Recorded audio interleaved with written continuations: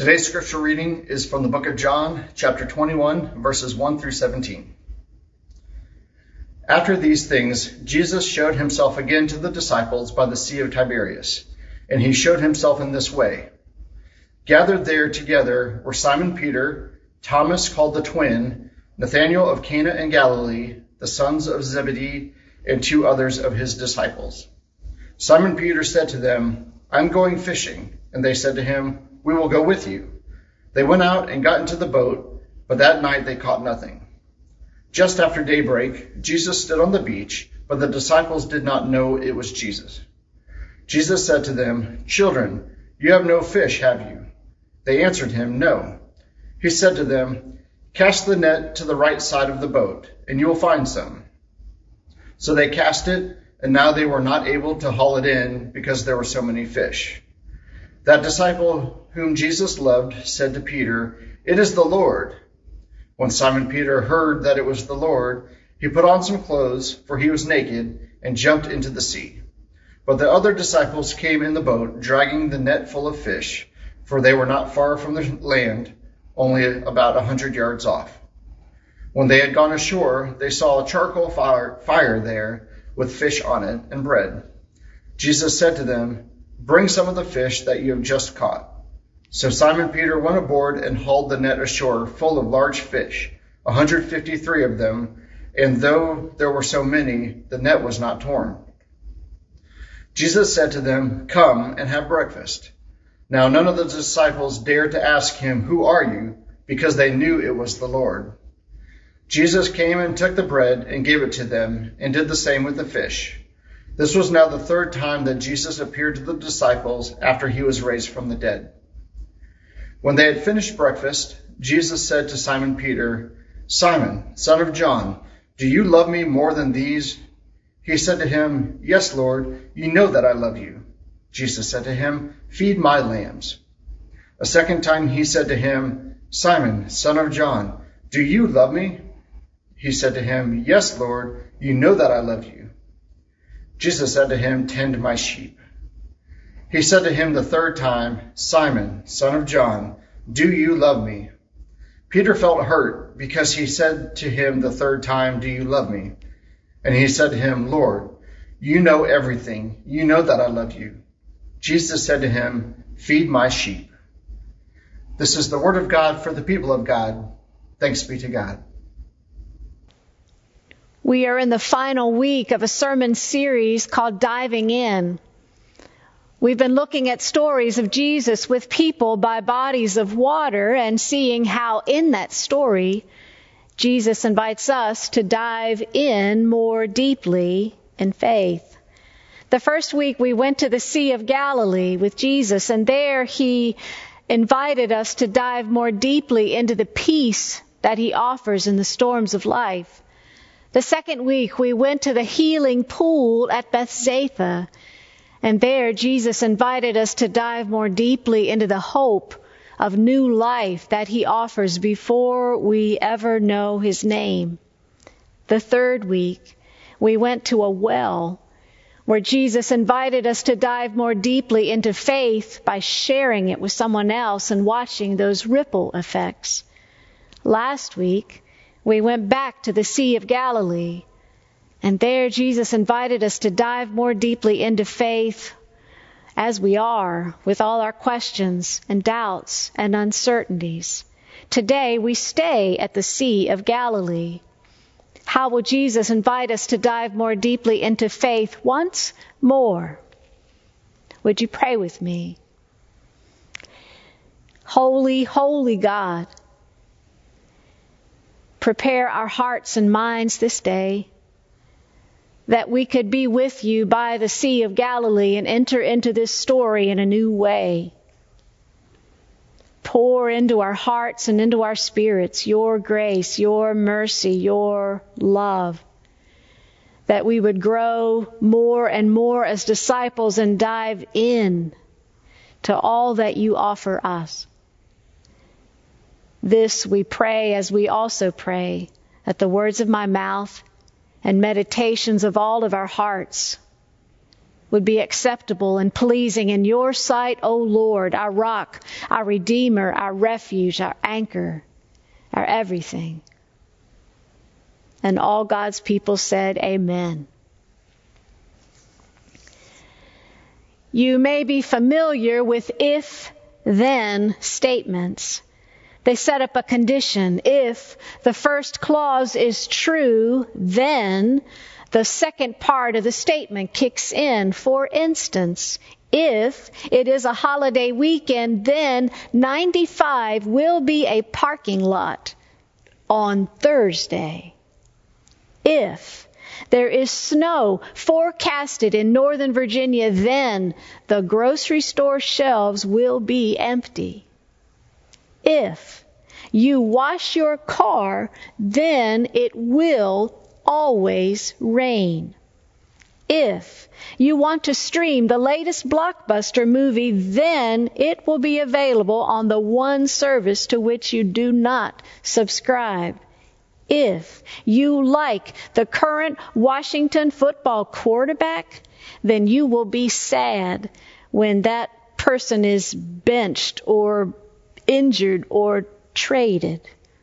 And if the Caps make it to the playoffs, then they will choke. Sometimes. I'm sorry, but we're still dedicated fans. If, then. You get the idea. Peter and John and some of the disciples in our story today have their own if-then conversation with Jesus. They're out, as the story begins, fishing on the Sea of Tiberias, which is also known as the Sea of Galilee. It's this sea in the Middle East that's shaped like an earlobe or a harp, and at its widest part, it's about 8 miles wide. Our story takes place after the crucifixion of Jesus and after the resurrection of Jesus. The disciples decide they're going fishing. Perhaps since Jesus' death, they are considering giving up on discipleship and are going back to being watermen. It's what they did before they ever met Jesus. They were likely trying now to figure out what to do with their lives now that Jesus would not physically be with them every day. They were having a bit of an identity crisis. They may have been hungry for fish, too, or needed to get out on the water to think. Once fishing gets in your blood, I hear that it never really leaves you. And that time on the water does something to your soul. It lets you think.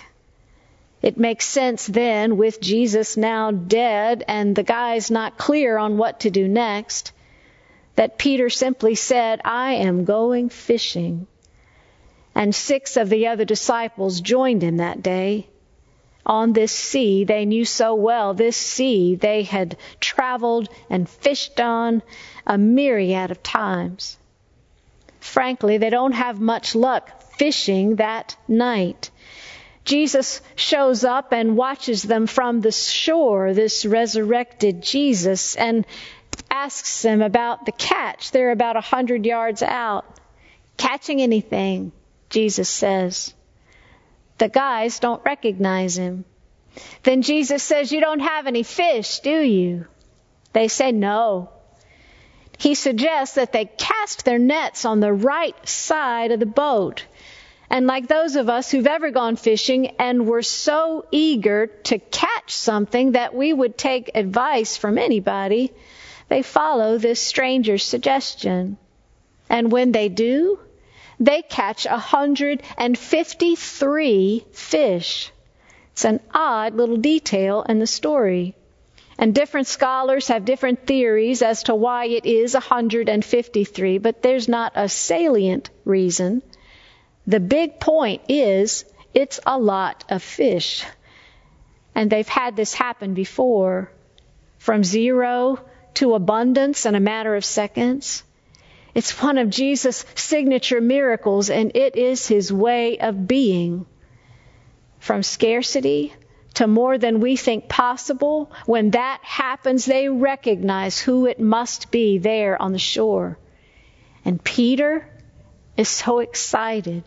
He throws some clothes on. You remember Peter, all in, go big or go home Peter. He throws the clothes on, jumps in the water, and swims back to the shore to be with Jesus.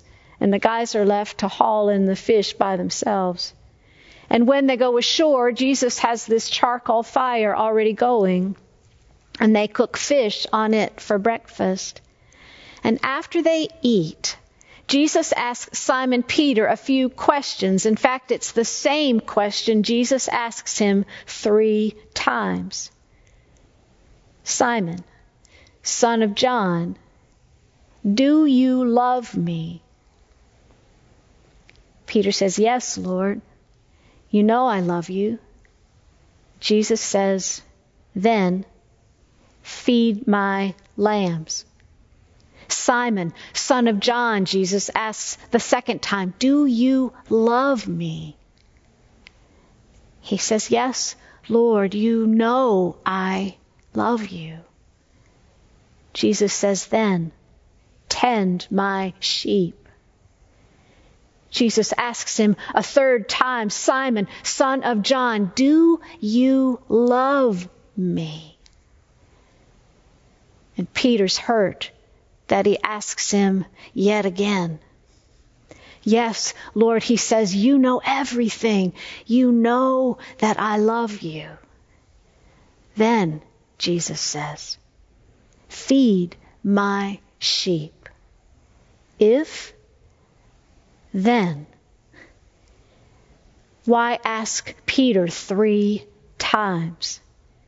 Could it be that asking 3 times is connected to the fact that Peter had denied knowing Jesus 3 times when Jesus was arrested? It was the last time Simon Peter had stood by a charcoal fire, just a few chapters back in John 18. Could it be that asking John 3 times means this question matters? And how we answer it matters. How we answer the question apparently has directive implications. It is an if-then condition.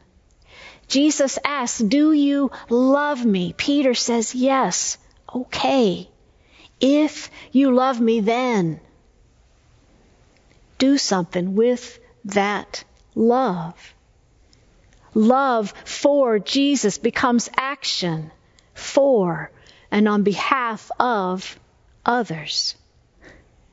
The disciples were trying to figure out what their new identity would be now that Jesus was not there physically with them every day. In this conversation, Jesus gives them direction.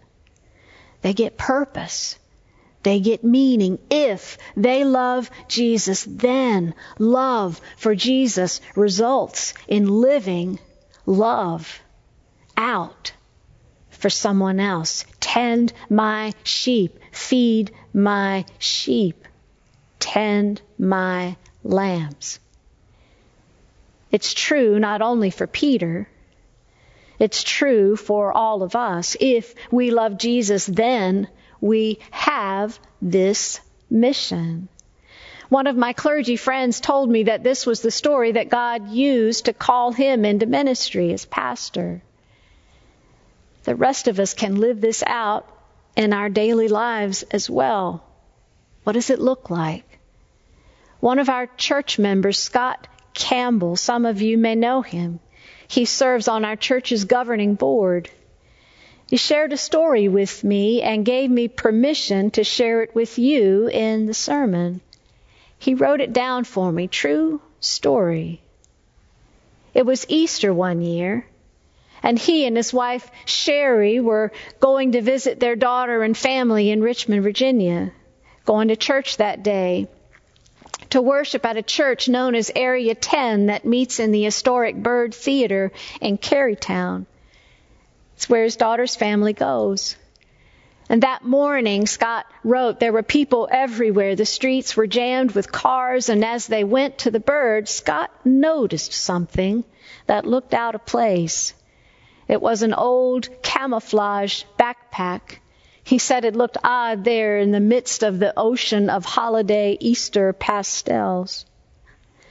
As they stood in line, he saw that camouflage pack again. This time it was crumpled on the sidewalk by someone's feet. He passed by, and he heard his family say, "Oh, that's sad." He asked what? They said that guy was telling the greeter that he wasn't worthy.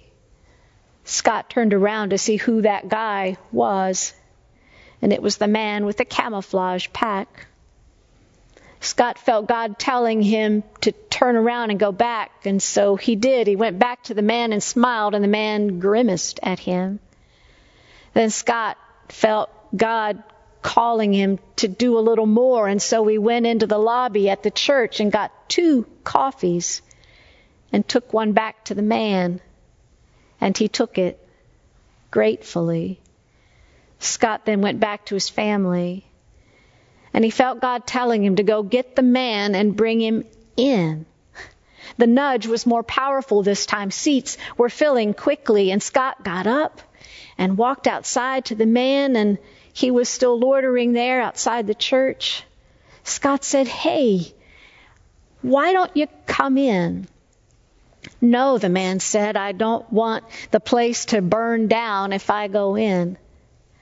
Scott wasn't sure what to say. He felt God telling him to look at the man's shirt, and Scott looked down, and it had the letters ECU. And Scott was familiar with East Carolina University and their mascot of a pirate. So he told the man, "If the church didn't burn down when I went in, it won't when you do." And he pointed to the man's shirt and said, "Pirates are welcome." The man considered it, then picked up his pack and walked in with him. They introduced themselves to each other, and Scott asked if he was a veteran, and the man said, "Yes, Marine."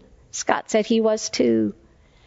And the man wanted to sit at the back, but Scott's family was at the front, and so he said goodbye and went to rejoin his family.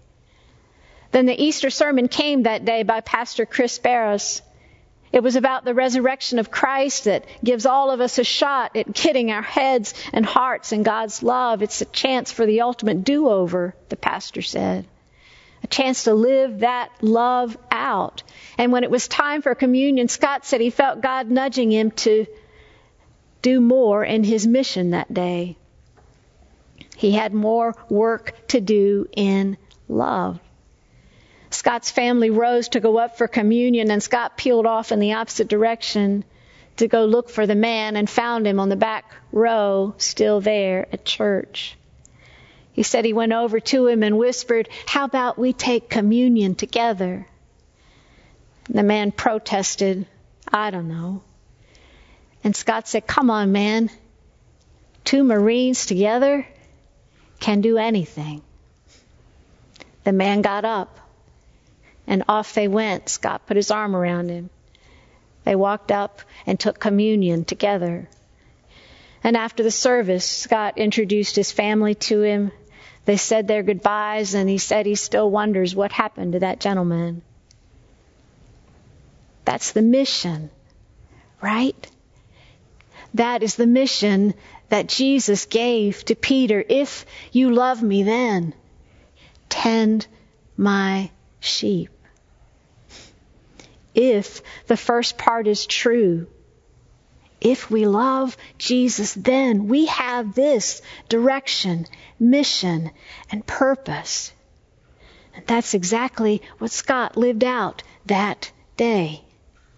He wrote that he had a lot then to think about on the way home, and the drive home, he said, took longer than usual, and traffic had nothing to do with it that time, as there was a lot rolling around in his head. How close had I come, he wrote, to completely missing the man on that sidewalk? How many streets have I traveled down, missing the least lost and lonely? Distracted by trivial matters, how have I not been paying attention to the most important things in life? My steps to embrace that man that day had been as tentative as his steps were toward the church door. There were 2 lost men at the Bird that day, that man and me, and probably more. Scott was grateful for how Jesus led him to tend and love the sheep. He wrote that is how he realized he wants to live. This is who God calls and moves and enables us to be. One broken person walking with another broken person together toward and in Christ's love. Along with everybody else, the sick and the sad, the hurt and the healed, the young and the old, those who do not feel good enough and those who believe they are, those who caught up in sin and those struggling to be reconciled, the skeptics, the cynics, the unbelievers, every single one of us with our different backgrounds and different stories.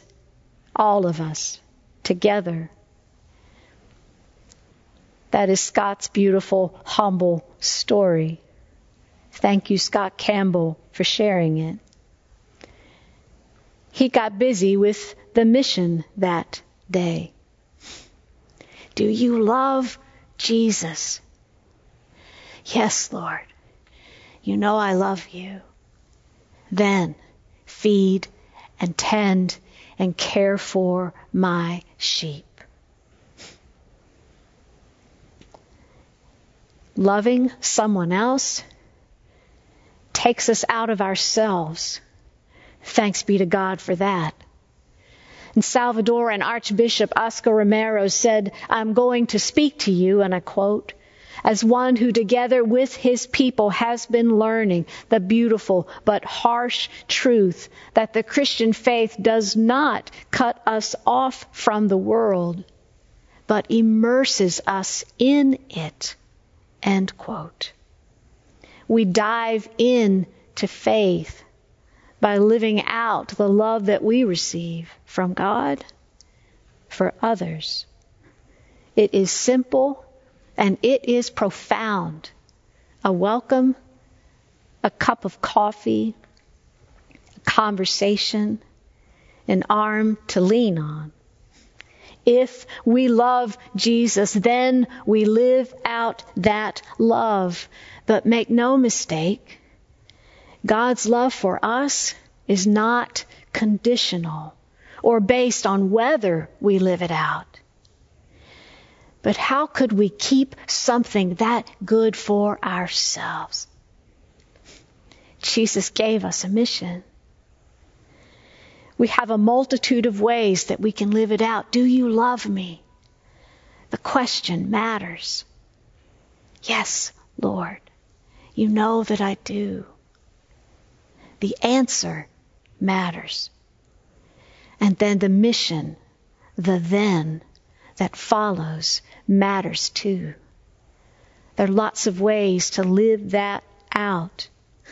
Here at church, student ministry, Kids Rock, the Brisbane shelter, collecting for refugees, the Serve Food Pantry, Go for Bo, Stafford Food Security, and our next door neighbors too, our relatives.